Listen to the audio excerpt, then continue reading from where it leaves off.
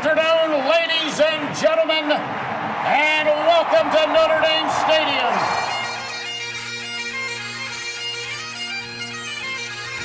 Zbikowski trying to get to the outside. He has blockers in front. Tom Zbikowski, along the beat, shakes him off to the 5 and touchdown. And now it is down. It is over. And the Irish have knocked out number one Clemson.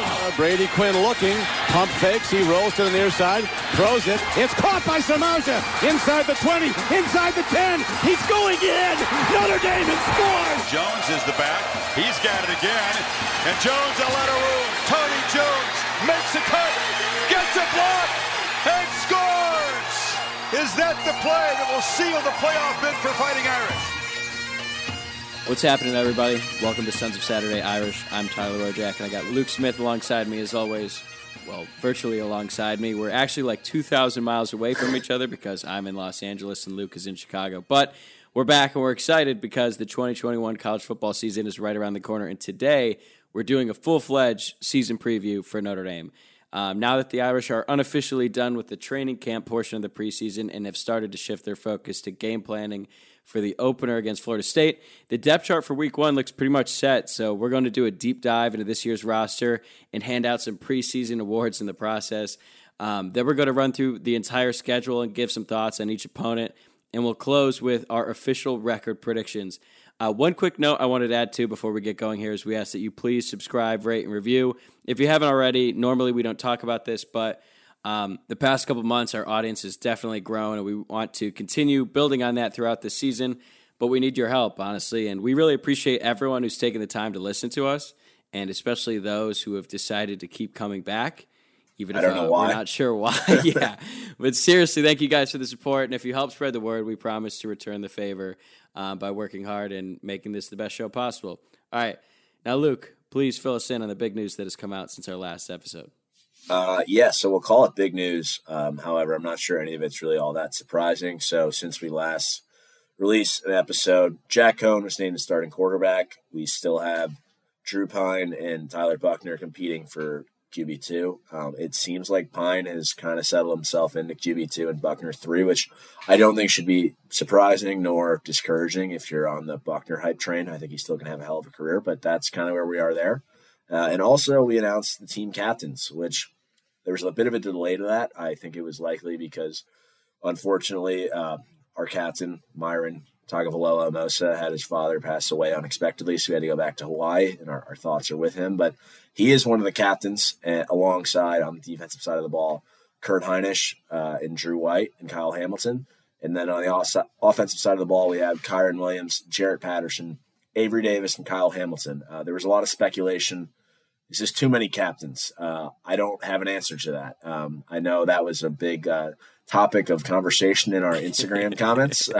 But hey, we had 7 captains in 2017, including a guy that wasn't even on the team, Deshaun Kaiser, and Austin Webster.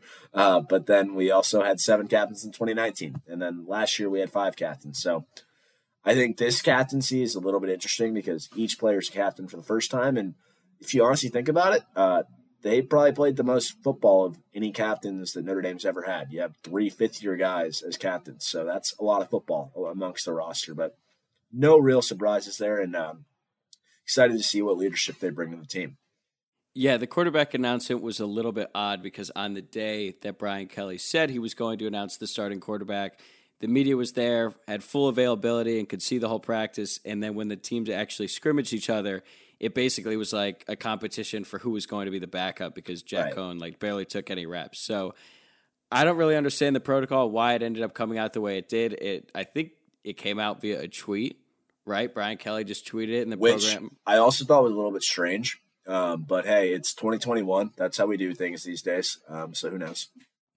Yeah, I mean, everyone knew it was going to come. It was just a matter of time, and yeah, now Jack Coan is the starting quarterback for Notre Dame. I don't really have much to add on the captains. I will say what I did love about the quarterback announcement. I mean, Jack Coan's a Long Island guy. And I don't know if you saw his dad's tweet, but it was just a picture of his son. It's like, congrats to my boy on being named starting quarterback in Notre Dame. And then his uncle, who's clearly a huge Notre Dame fan, was all over it too. So I kind of like that. just seems to kind of get back into the old school Notre Dame fan roots. It's like, yeah, you're just a proud father and uncle of your son being the starting quarterback, and we can see what he does now. But I did appreciate that aspect of it.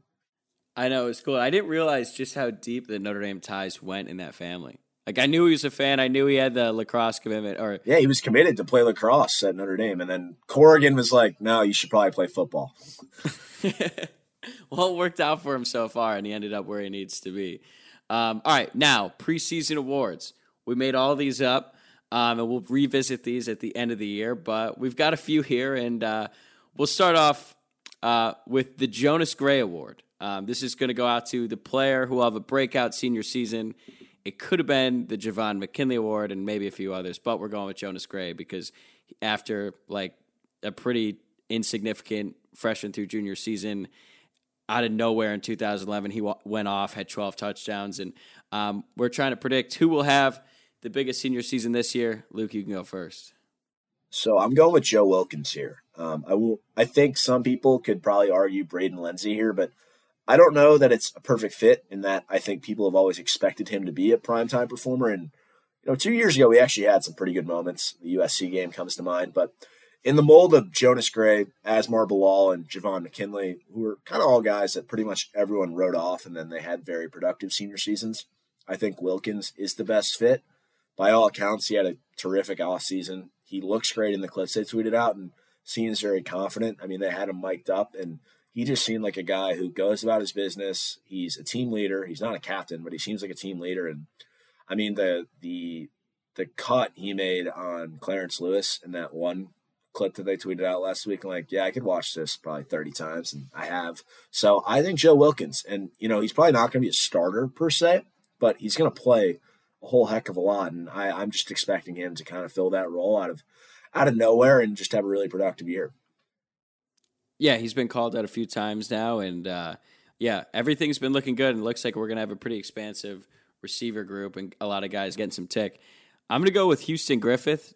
He was pretty highly touted. I think he was one of Notre Dame's top recruits, if not the top recruit. I think he was number one, yeah. Yeah, in the 2018 class. And look, I think everyone would agree his career up to this point has been a disappointment. The biggest highlight of his career so far was when he got steamrolled by that Michigan offensive lineman for like 30 yards into the sideline during that monsoon. I don't know what you're talking about. I wasn't at that game. All right, so you've sufficiently blacked that out of your memory. I'm still working on it. Last year, though, he did come in when Kyle Hamilton was ejected for target against North Carolina and really held his own. And I think that gave us all hope for what he could do this year, which is why I think everyone was pretty surprised when he put his name in the transfer portal this past offseason. But Marcus Freeman said his first recruiting job when he got the new defensive coordinator position was to convince Griffith to return, and Freeman delivered. Now it's Griffith's turn to deliver on his potential, and I really think he's going to thrive. All of the reports out of training camp regarding Griffith have been great. He seems to be playing with a confidence level that has been lacking in recent years, and judging by some of his comments, he seems ready to excel in this new defensive scheme.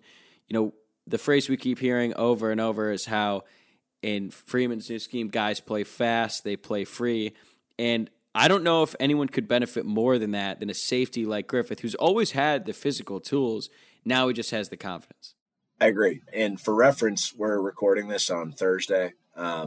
Pete Sampson came out with an article after really the last open practice of training camp to the media today, and he was talking about how Griffith was chatting a lot on the field. Yeah, and I think talking that's a lot a of really shit, good I sign. guess. I don't know if that's Kyron rubbing off on him. I mean, we saw that video last week of them too at Soldier Field, but I like having the safety fourth-year guy who's talking some shit, so I'm good with that.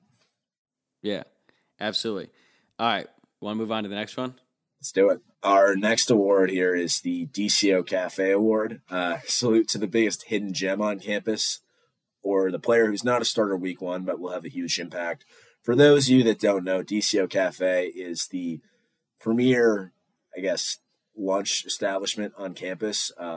It from 2016 to 2018, kind of a hidden gem. People started to learn about it, including players on this roster, and then it became less of a hidden gem, but I will die for that place. I mean, I know when we lost that game to Michigan in 2019, I said the only person affiliated with the university that shouldn't have been fired was the rap guy at DCO. So that's our next award. Woj, I'll let you pick this off.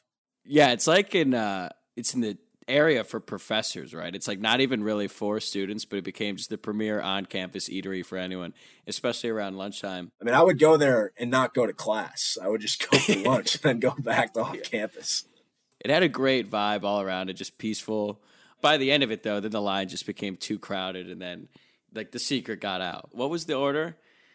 You get double buffalo chicken, spicy chicken wrap, and then if you were in with the wrap guy, my guy Matthew, I love that guy. You got his name? Yeah, oh yeah, he would cut up the chicken for you. I mean, others know him as Tall Pale Rap Man, but that was him, and he would cut up the chicken for you if you're on his good side. I know the chicken didn't look that good objectively either. They're like little chicken, not even nuggets, like balls. Yeah, because of but it was delicious. Then, you clearly get the boom boom sauce on it. You're golden. All right, so it might be cheating to pick Chris Tyree because he's not necessarily a hidden gem. He was a 5-star recruit, but since he's not the starter and the talk around him has been relatively quiet going into the season, that's who I'm going with. Plus, I think it's somewhat relatable to DCO because by the time I graduated, it was no longer a hidden gem at all. The lines are packed, so then the hype train was back on. Considering we've spent months talking about 5 stars, and he's one of the very few that we actually have on the roster, it's a little bit surprising, but we understand why. A lot of that has to do with Kyren Williams and how good of a player he is. But I really think that Tyree has the potential to take the offense to another level. It definitely seems like we'll be seeing more 21 personnel this season with Kyren and Tyree on the field at the same time, as well as a healthy Kevin Austin, we hope, Braden Lenzy, and then the best tight end in the country, Michael Mayer. I mean, assuming all goes to plan, that could be 4 elite playmakers on the field at one time. And I think in that situation, Tyree is going to have the biggest mismatch going up against a middle linebacker. I'm assuming he's split out or maybe he's in the backfield. I feel like he's going to have the biggest mismatch. And I'm taking him in space against a linebacker any day. He's faster than Kyren. He might not have all the tools, but he's really, really good. And I just think that he's like sort of the gadget player. Maybe not gadget player because I feel like sometimes people take that the wrong way. But he's just a really damn good player. He's improved his pass-catching ability. He can run. He could take jet sweeps. There's a lot you can do, a lot of ways Tommy Rees can get creative with him. And I really think that he's going to take this offense to new heights. Well, I think you misspoke there. Apparently the best tight end in the country is Charlie Kohler from Iowa State is what I keep hearing these days. So they have a really good roster. It's funny you say heard, that. A lot of guys are coming back. Yeah, for Iowa State. I do like the Tyree pick there. Actually, our good friend Greg Flamong was talking about it on his podcast, which is a great listen if you haven't listened to it. And basically he was describing as Tyree as just like it's almost like a weapon that's just too much. It's like one last thing. It's like, how the hell do we defend this? And I think you're right. I think he has a really good opportunity to exploit that. So I'm excited to see that. I am going to go on the other side of the ball, and similar, good transition by you. With each practice the media has access to, it seems like this may become less and less of a hidden gem, but sure seems like Riley Mills is due for a breakout year. I'll use the quote from Pete Sampson's article today.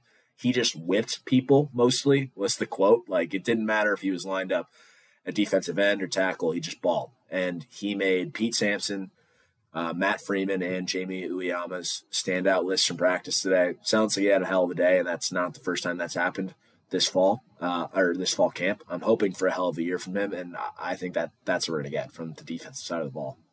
Yeah, and he's one of the lesser talked about recruits in that class. Just because, if I recall correctly, even though he's on the defensive side of the ball, fellow scout, Lake Forest scout grad Tommy Rees kind of closed that recruitment, I think, because he went there himself, and I'm pretty sure he was involved in that. And I think another reason he kind of gets, maybe brushed over is just because of how deep we are at defensive line, but it seems like he's really distinguishing himself now. It's like, how the hell do you keep this guy off the field? He's just that damn good.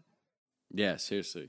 And really the whole interior defensive line. It seems like Jacob Lacey is one example of a guy who sort of just kind of... You forget about him. He's from Kentucky. Yeah, and he's a really good player and has the potential to be elite, but the interior D-line is just so stacked. Let's move on to the Arnaz Battle Award. Could also have been called the C.J. Prosise, Theo Riddick, Kavari Russell Award. Basically, the player who will have the biggest impact at a relatively new position.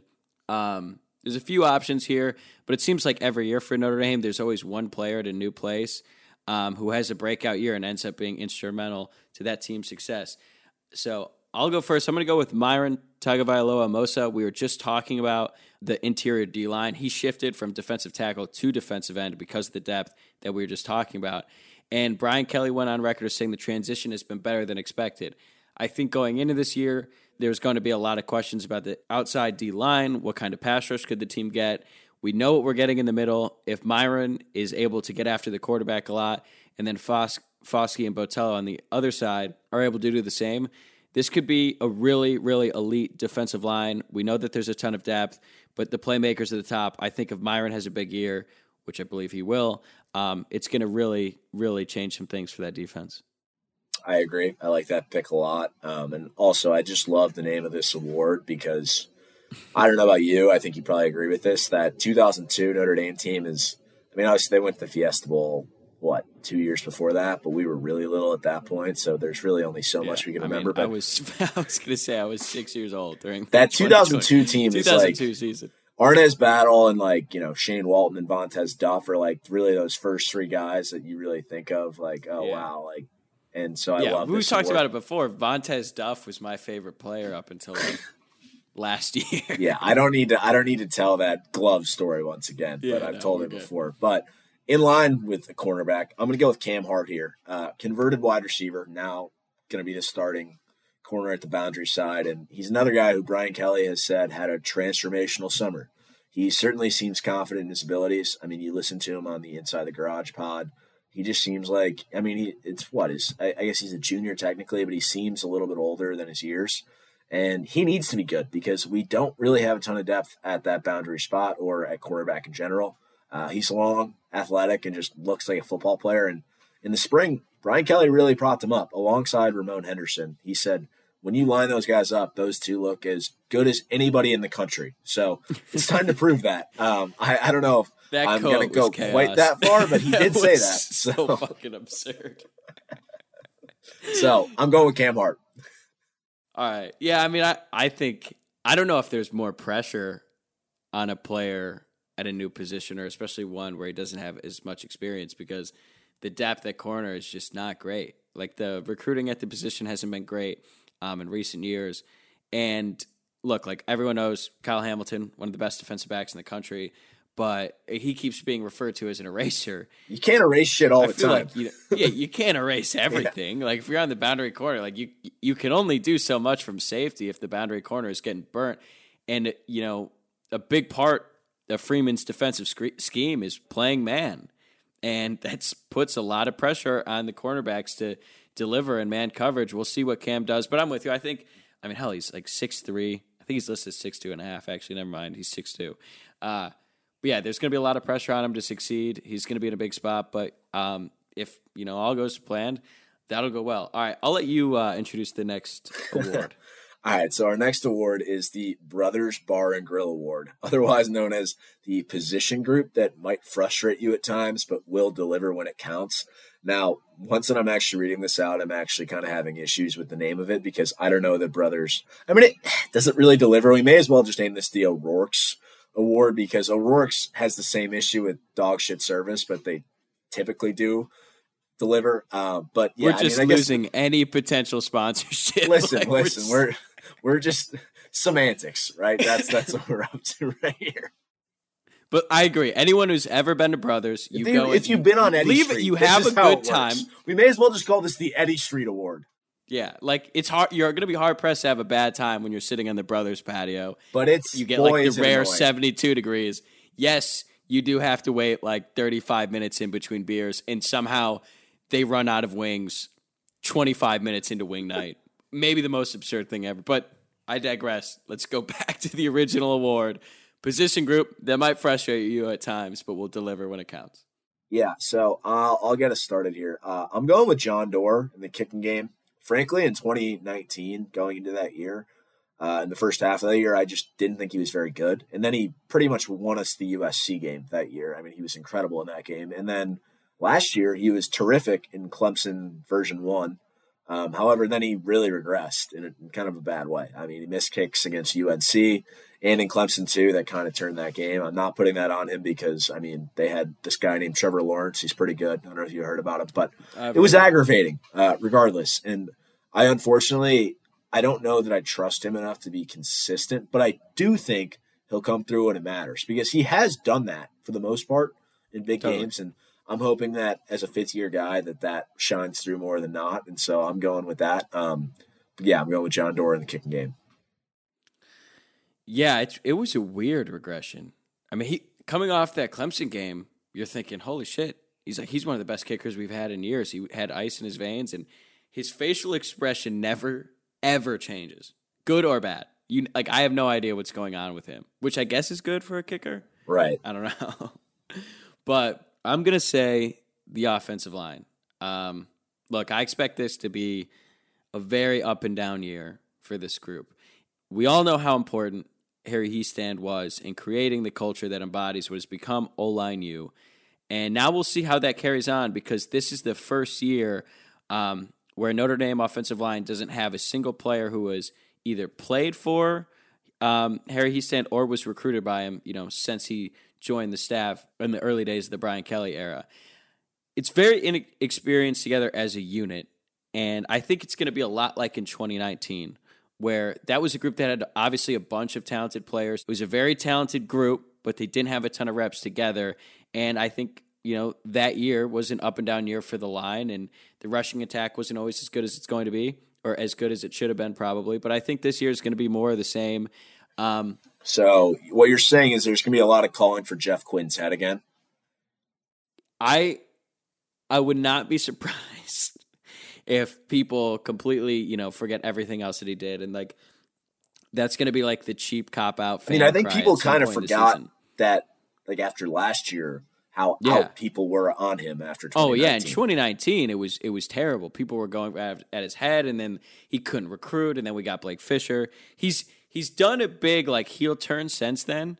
I would love it, obviously, if that didn't regress at all and the offensive line dominated this year. But I'm gonna be honest, I just don't think that's how it's gonna work. And I think back to there was a game last year, I think it was a Duke game maybe, where Mike Tirico on the broadcast mentioned how Liam Eichenberg said that every offensive line needs a couple games to sort of get everything in sync. And you think about how experienced that group was and how it took them a couple games, and then they were undoubtedly one of the best offensive lines in the country. So now you take a more inexperienced group, they're going to need a couple games. And I'm going to be honest, Wisconsin, September 25th, they don't really have a whole lot of time to spare. And Florida State week 1 could be tough. So I just think it's going to be an up and down year from that group. I'm not saying it's going to be a bad year. Definitely probably not below average or anything like that. But when, as Notre Dame fans, what we're accustomed to seeing is such a dominant offensive line, whenever that, fluctuates at all towards the middle, people overreact. And I think we might see some of that this year. We go to Sampson's article again today, where basically he just kept talking about Riley Mills. Well, but what I felt the biggest target of that, he did say Blake Fisher was excellent, so that's promising, right? And we know Jared Patterson is very good. I like Zeke Correll. Mike Golick Jr. had some tweets really praising him earlier today too, so you want to look at those. I think those should give you some hope. But basically all of Sampson's tweets today were just Kane Madden just got bull rushed, every time. And all I could think of were Friday Night Lights, the movies guys. But I was thinking about Friday Night Lights, the show, the first episode, where Riggins is in the circle drill and just getting, they're just yelling out numbers, and 33 just getting smoked in the middle. And Coach Taylor's shouting, "Get up, son. Get up, son." And I think that was a bit of that moment today for Kane Madden, where he's just getting, where it's get up, get up. And dude, the guy was a third-team All-American. He's got to have something. But hopefully we can hope that it's just more so our defensive line is that good, which I do think they are, but I also think there's something to the fact that this line needs to and will improve. But that was kind of the connection I made there.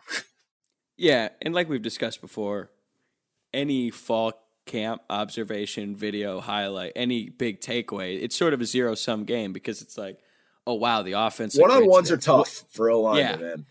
Either you're getting away with a blatant hold or you're just getting bull rushed.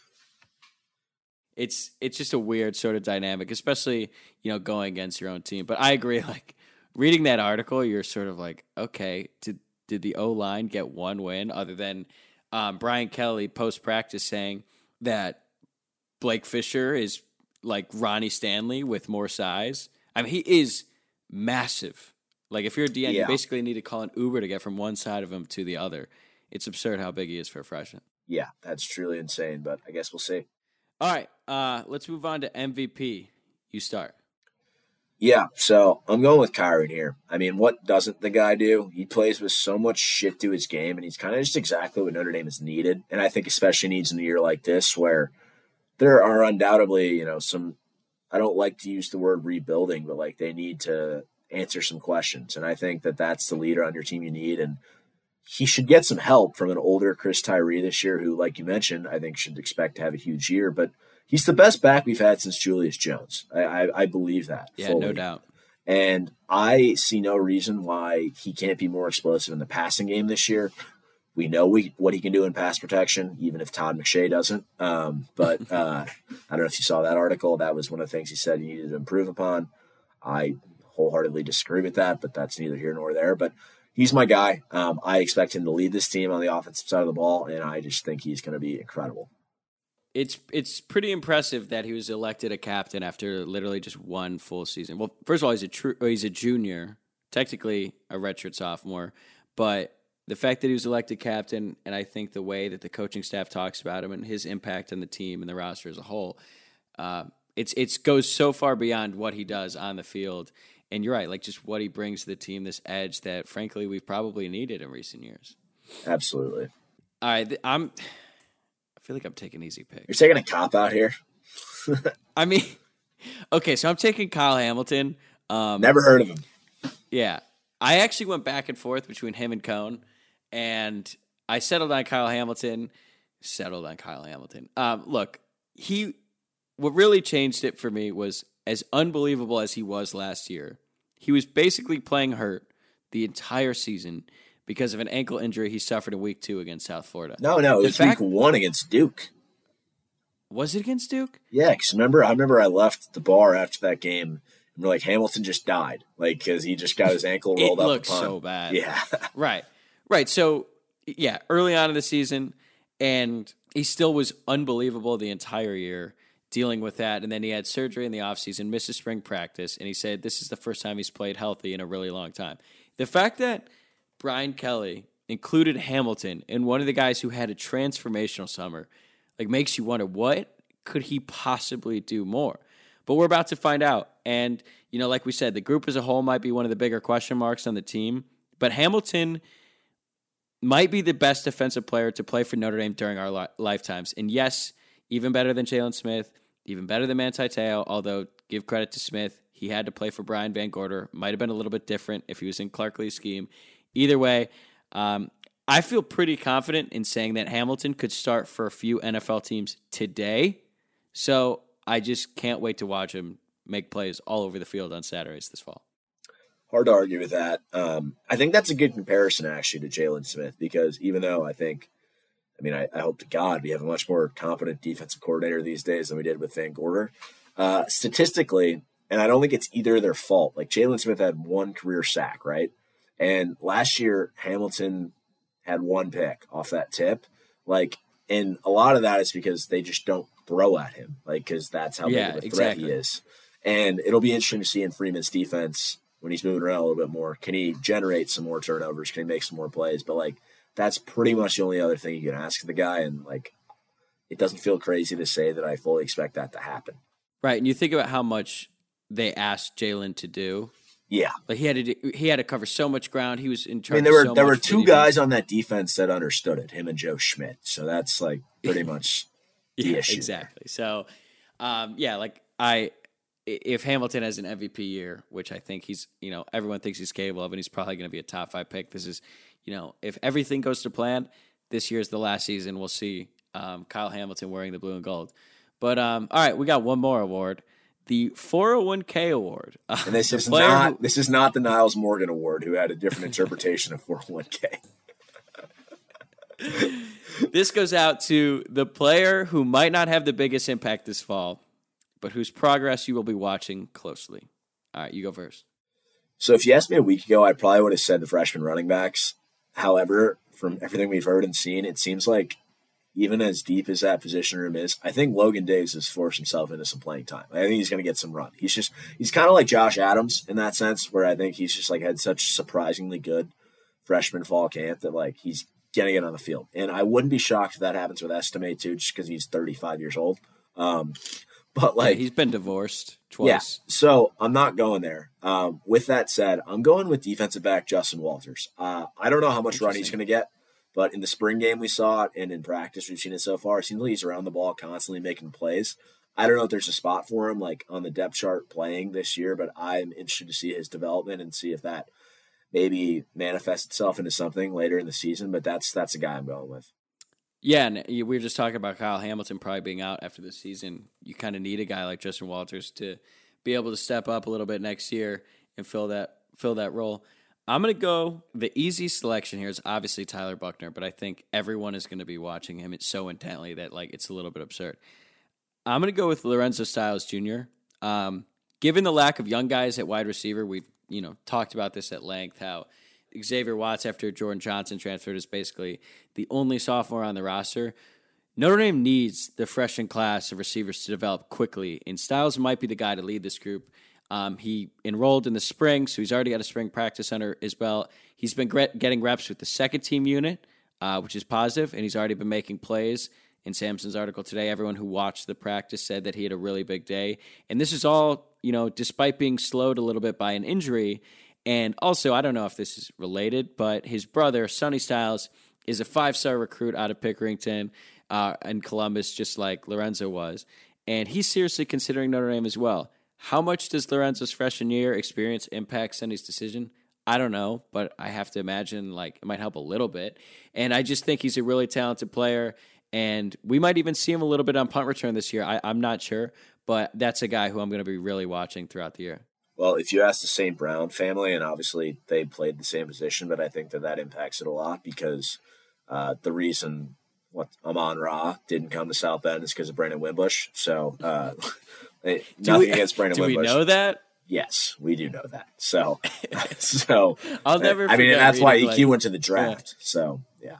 Yeah. I'll never forget reading like EQ's profile or EQ's draft profile and just some NFL scouts saying like, good route runner, so-and-so.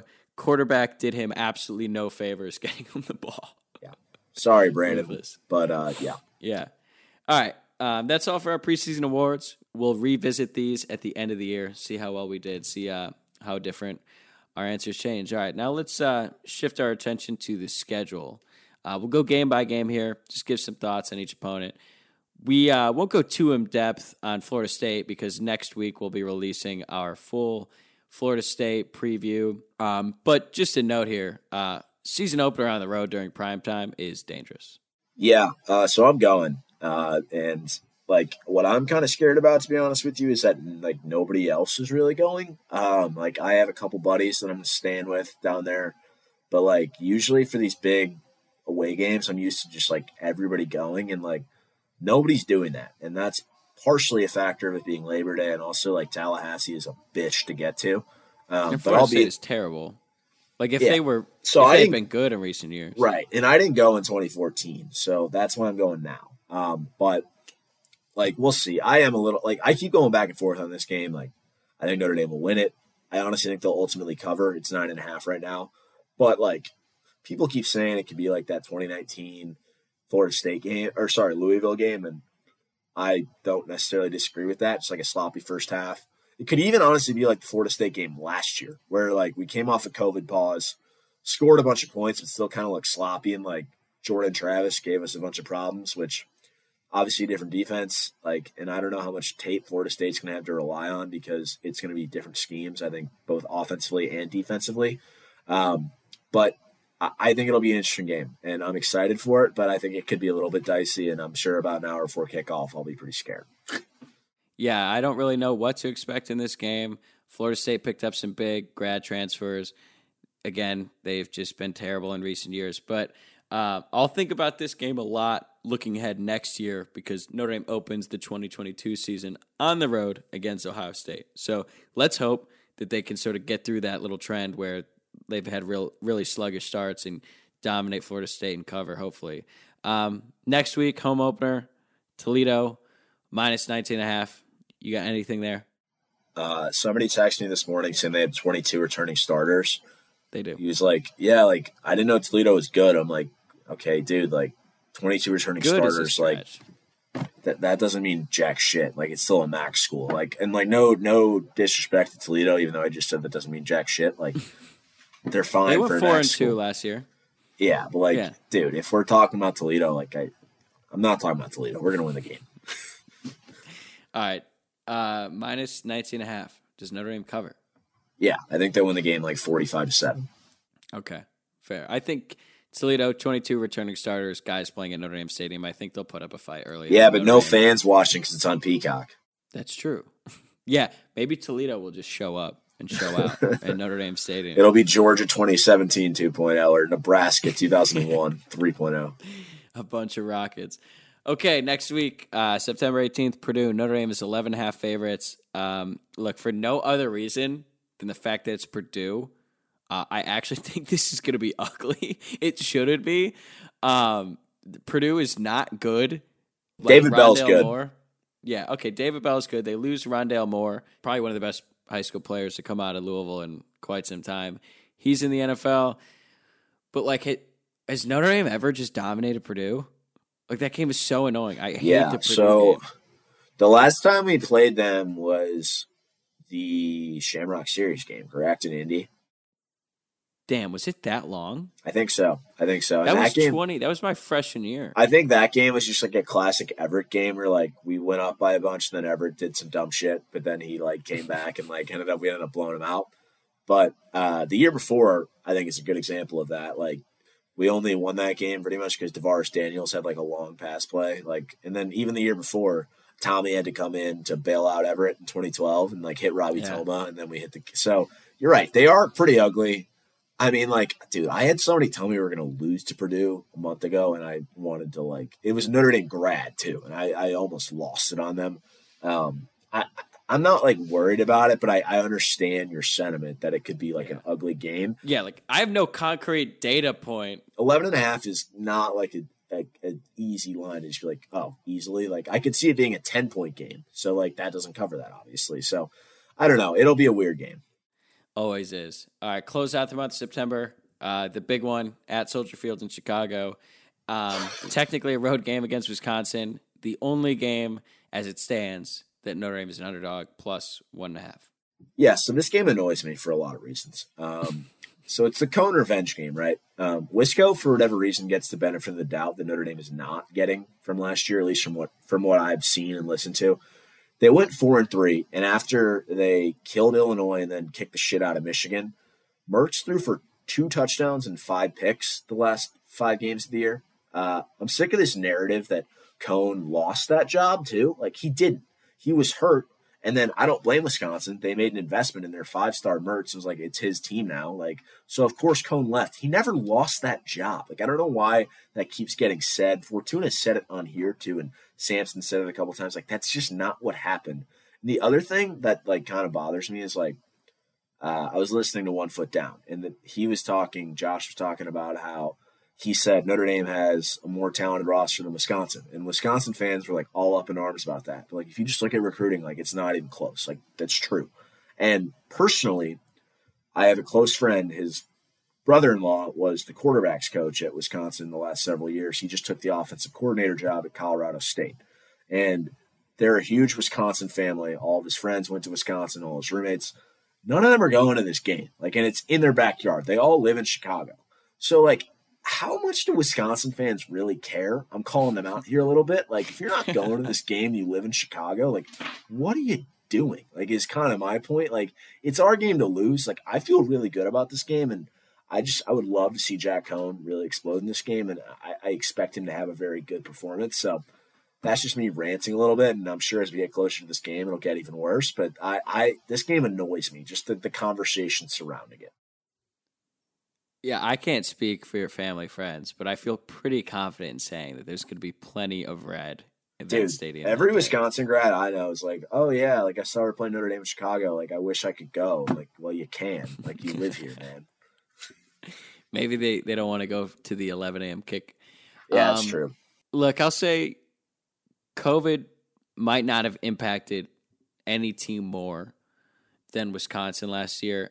Are they still getting a ton of leeway from the national media because of that? Yes. I don't think that the COVID excuse just sort of wipes away all their problems. They finished 4-3. We know Wisconsin is a really, strong program. They develop guys. They might not recruit at the level of Notre Dame does, but despite last year, they didn't have like offensive line and running back combination. They didn't have a rushing attack that's necessarily up to the Wisconsin standards. I do expect that to change this year. I think they're going to be a really good team. They're going to have a strong defense and everything.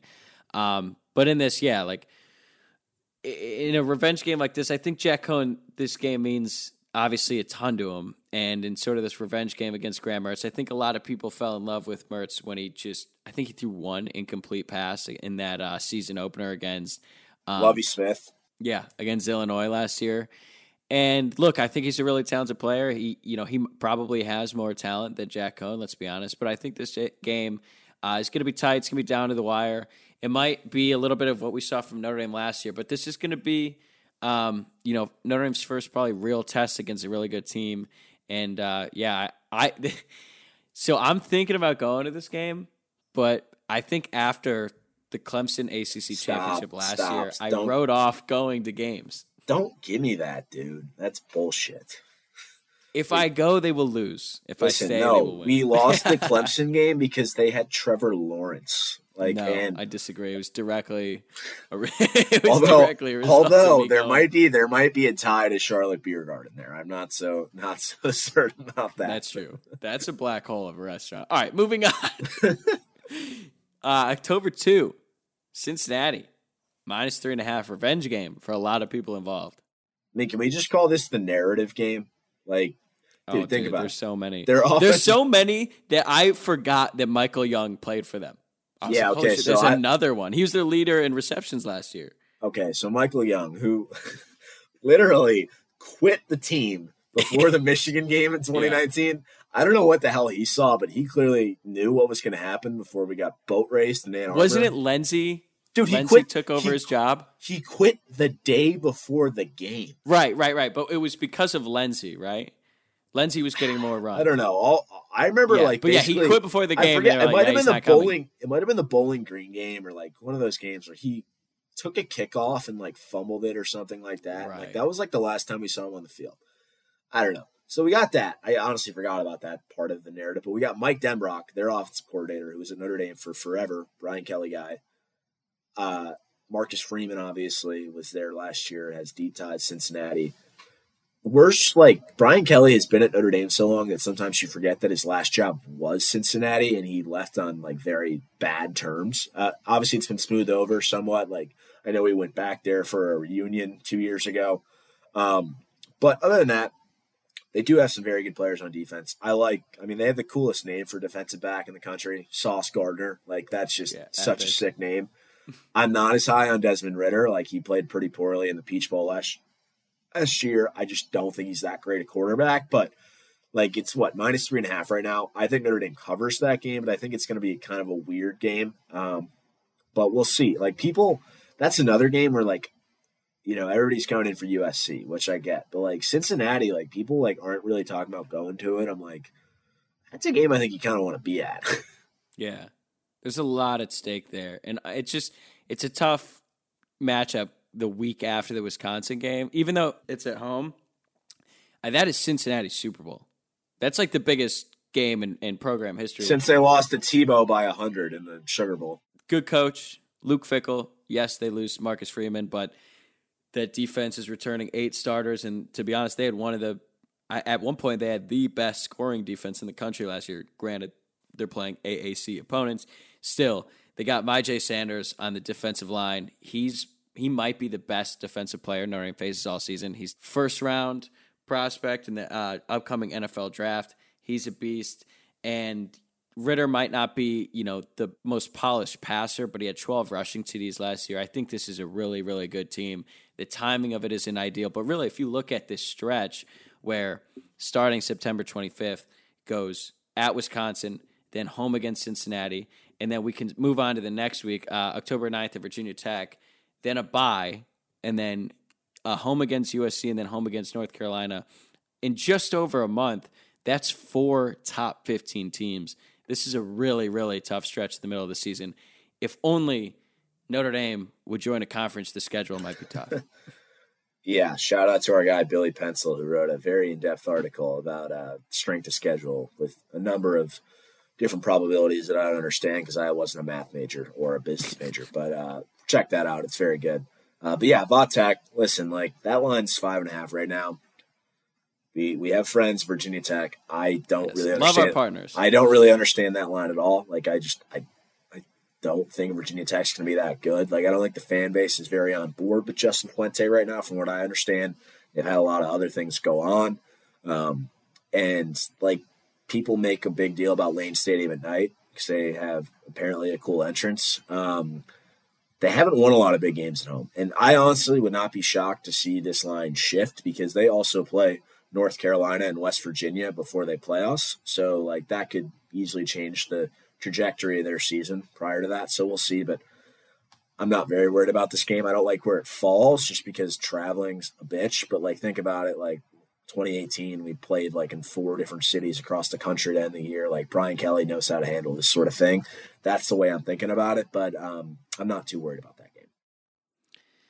Yeah, I think if you're looking at a line to hit right now, that would make the most sense, just given Virginia Tech's recent history, and I don't really know, how much has changed. It doesn't seem like a lot on paper. They've already dealt with some injuries, nothing like too critical, some new guys, but I think they only have 4 scholarship defensive 4 scholarship defensive tackles. I don't want to get that wrong. But yeah, I don't know. Maybe it's just the timing. But I was a little surprised by that line. It's also not a night game, right? That's a day game. No, they haven't called the time yet. I think it'll be a night game. Okay, so it could be all right. So it could be a night, but I think that if we're looking at that as a loss, that's more of like it's a trap game, not necessarily due to the fact that Virginia Tech has more talent than Notre Dame, because they just don't. But all love to our Virginia Tech partners. I think they would agree. So then after that, we got a bye week. And then home, USC, -3.5. I think probably the biggest Notre Dame USC game since 2015, maybe. What are your thoughts? Yeah, no, I agree. This is the scariest game on the schedule to me. I think USC is going to be very good this year. I like Keaton Slovis when he isn't suffering from concussions. He's had quite a few of those, but he's very good. Drake London at wide receiver is also a dog. I mean, they have Brew McCoy suspended, which obviously hurts them because he's also very good, but we'll see what happens there. And I think that defense is very improved. And, I think another thing, people forget because the Pac-12 just, seemed like it wasn't even really a part of college football last year is that USC went 5-0 until losing the Pac-12 title game.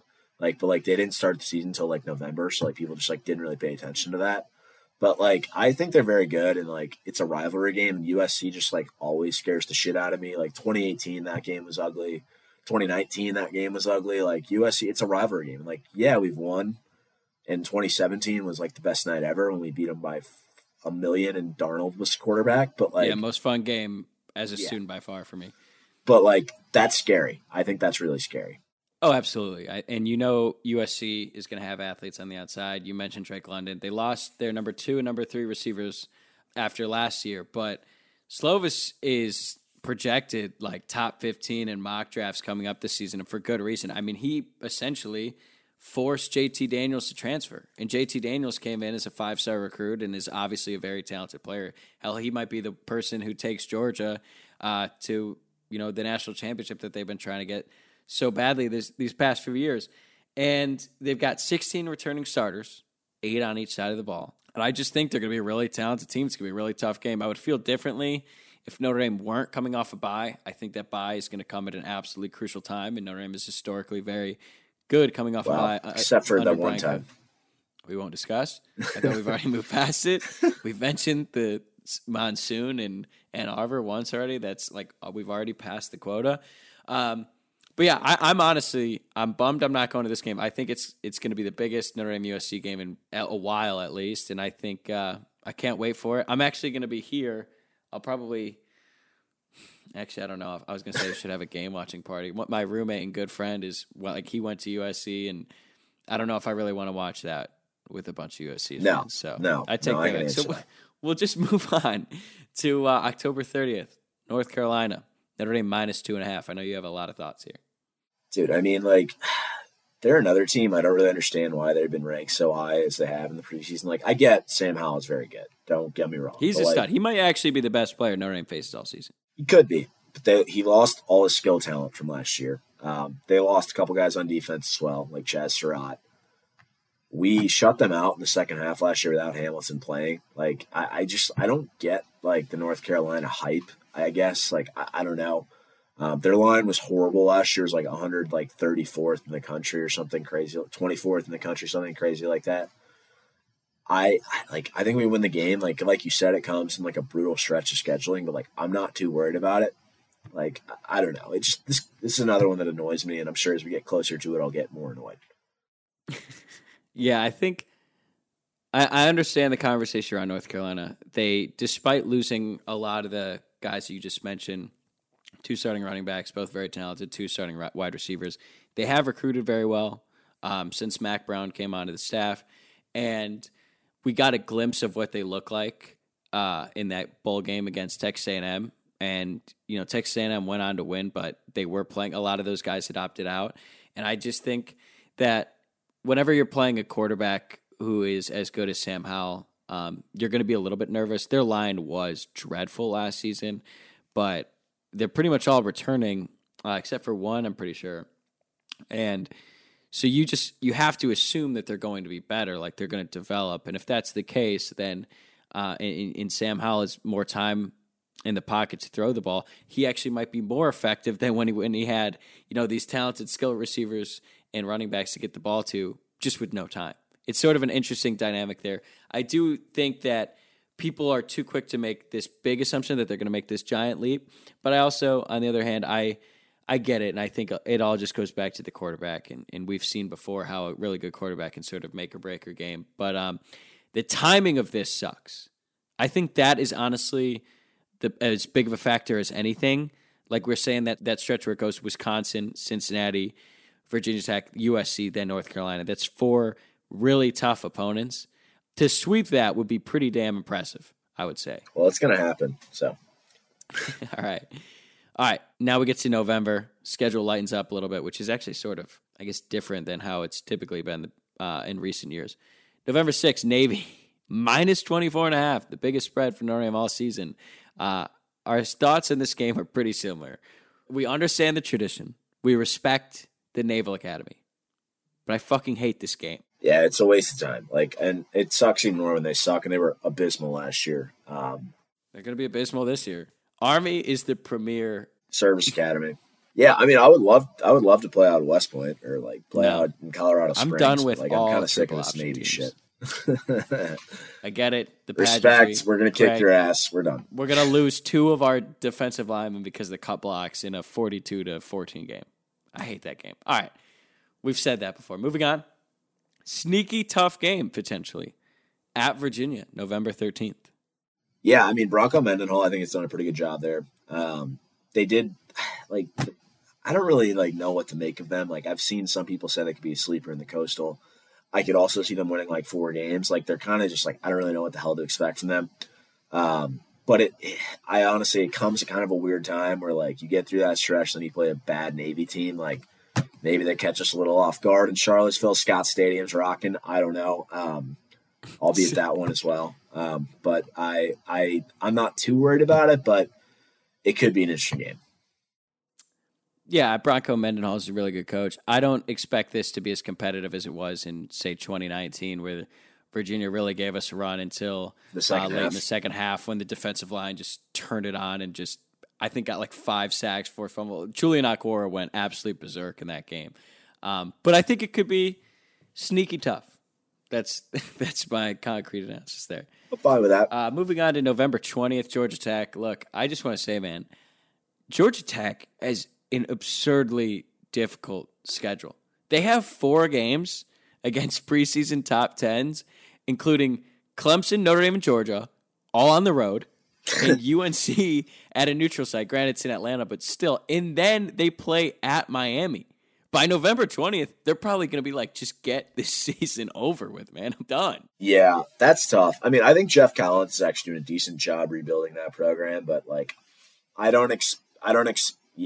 this is 14.5. Like, I think that's probably about right. I think Notre Dame wins this game probably by like 20.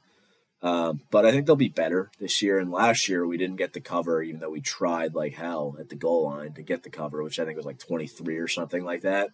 That's on Halloween in Atlanta. We should have asked Tommy about that. It just reminded me. We definitely should have asked. Like, because I'm sure. Did you not know the spread? Damn, missed opportunity by us. All right, end of the regular season at Stanford. I actually think I'm going to be at that game. Oh, really? It's only it's only about 5 hours away. It's Thanksgiving weekend. My family's coming here, so yeah, that's like the only one I'm not going to. Yeah, I mean, I wish they were playing USC. Yeah, on the road this year. That'd be way more fun. But I don't know, man. It has not been good for Stanford recently. No, and I mean, we lost like 5 straight there until 2019. But like, I think they're kind of a dumpster fire. Like, I think they're like a 4-win team this year. Like, I think they're really, really bad. And I've never liked David Shaw, even when they were good. I just think he's kind of a whiny guy. I've talked about that at length on this, but this could be the end of the road for him. And I hope that we put the nail in the coffin. It could happen, man. It's they had a lot of guys transfer recently. I don't know. David Shaw's done somewhat of a heel turn, and he's become sort of stubborn in a way. It's not like carrying on the Harbaugh legacy that they had built, where it was like a really solid program. They've been losing every recruiting battle, it seems like, since. Damn, I can't. Like, they just aren't even really a factor as much anymore. But yeah, I think Notre Dame should roll in that. And now that leads us to our official record prediction. Seems like your prediction is pretty clear, so just let it rip. I mean, I'm saying 12-0, and like people will probably be like, "You're a homer," or whatever. But like, listen, I don't know that. Actually, I don't think this team is as good as it's been the last 2 years, and maybe even back to 2018. But like, just looking at the teams they have on the schedule, I think they're more talented than all of them. And I think this is the year that Brian Kelly finally proves, like, yeah, this is what we do. We beat teams we should beat, like, and that's what we're going to do. And it might not bode well in the playoff, like against an Ohio State, who I think is going to be incredible this year. But Oklahoma too. Let's talk about Oklahoma later. I'm sick of the Oklahoma shit. But I think they win every game on the schedule. Like, and now if they lose 1 or 2, fine, that happens. But I'm saying 12-0. All right, I'm going to say 11-1. It was the loss. And my official loss prediction, I think Notre Dame loses to Cincinnati. What? Yeah. That's the one? Wait, why? Yeah, I think we don't match up well. I think Cincinnati's defense is nasty. You don't think they match up well against a bunch of 3-stars? One of the best defenses in football last year. They should have beaten Georgia in the bowl game. Where'd the coordinator go? I know. Notre Dame is a better team than Cincinnati. A huge thing, is I think that the build-up to the Wisconsin game is going to be huge, and I think it's going to be a huge win for Notre Dame. And then having to do that game. Also, Cincinnati's going to be coming off a bye. That's what's good, though, is because, like, to your point, they are a talented team. But, like, that requires you to actually focus. Like, it's not like like, even a Virginia Tech, I think, where, like, that, like, they're not as talented, but, like, they're talented enough where, like, they could put a scare in you if you're not focused, right? I don't know. This is going to sound weird. Like, if we were to lose a game, and I hate saying this because I hate them, I would be most okay with it being the USC, just because of how talented I know they are. Like, I hate losing to USC. I hate it. But that's the one I could accept, where I'm like, it's USC. Cincinnati, get out of here. UNC, yeah, I get that. Yeah, losing to Cincinnati would be terrible, but I really just think that they've got a bad taste in their mouth coming off the Peach Bowl, blowing it, knowing that they had a good program. They had them down 21-10 in the fourth quarter on a big stage, and they blew it. I think that's sort of going to motivate them. I think the timing is rough. Notre Dame is a better team than Cincinnati. I'm not saying that Cincinnati is more talented. I just think it's sort of like a perfect storm for like Cincinnati to play the game of their lives. It could go down to the very end. I'm not trying to disparage Cincinnati here, but I just think we're so much more talented than them. I think that Myjai Sanders is the best defensive player Notre Dame is going to see all season. Where I think we struggle is on the line. I think their D-line is awesome. They could exploit it, get after Cone, and then make it hard for the offense to move the ball that much. And while I don't think that Desmond Ridder is, this All-American type player, he's definitely a really solid playmaker. He was terrible. He had 12 rushing touchdowns last year. And like Georgia led them to didn't 21-10 lead in the start fourth anybody. quarter. They all sat out. Again, the timing. On October 3rd, at 3 a.m. when I'm at CJ's and I'm taking a shot with Jay at the bar, I'll be sure to FaceTime you right then after we won by 21. That's fine. I hope I'm wrong. But another thing, too, is like this Notre Dame team, like we've said, plenty of talented players. I think if you were to compare it to some teams ever since 2018, I don't know where you would rank them, at least as it stands. Obviously, we need to see a little bit more before we can make any sort of like distinction there. But this team, we've talked about it before with Notre Dame, where just given the restrictions and how they recruit and everything, that like depth is going to be an issue. And I think that when I do get really annoyed when hearing national media pundits or whoever saying that Notre Dame's going to go 9-3, the only way that happens, in my Somebody opinion, gets hurt. It has to be a key injury like Jarrett Patterson, Cone, Hamilton, Mayer, one of the receivers. But the problem is that, like, given the depth at certain positions, not necessarily like defensive line, not linebacker, I think those positions are fine. Running back, fine. The depth concerns me, and I think that by this point in the season, we'll be middle of the year, we'll probably be dealing with some injuries to some degree.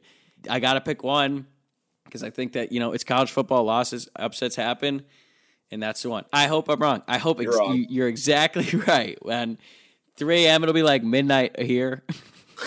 I hope I get a FaceTime, and I hope I'm wrong. But if I had to give a prediction today, as it stands, roster, no injuries, no suspensions, knock on wood, 11-1, lost to Cincinnati at home. Well, all right. Which would suck. I absolutely hate that, but I guess we're ending on a sour note there.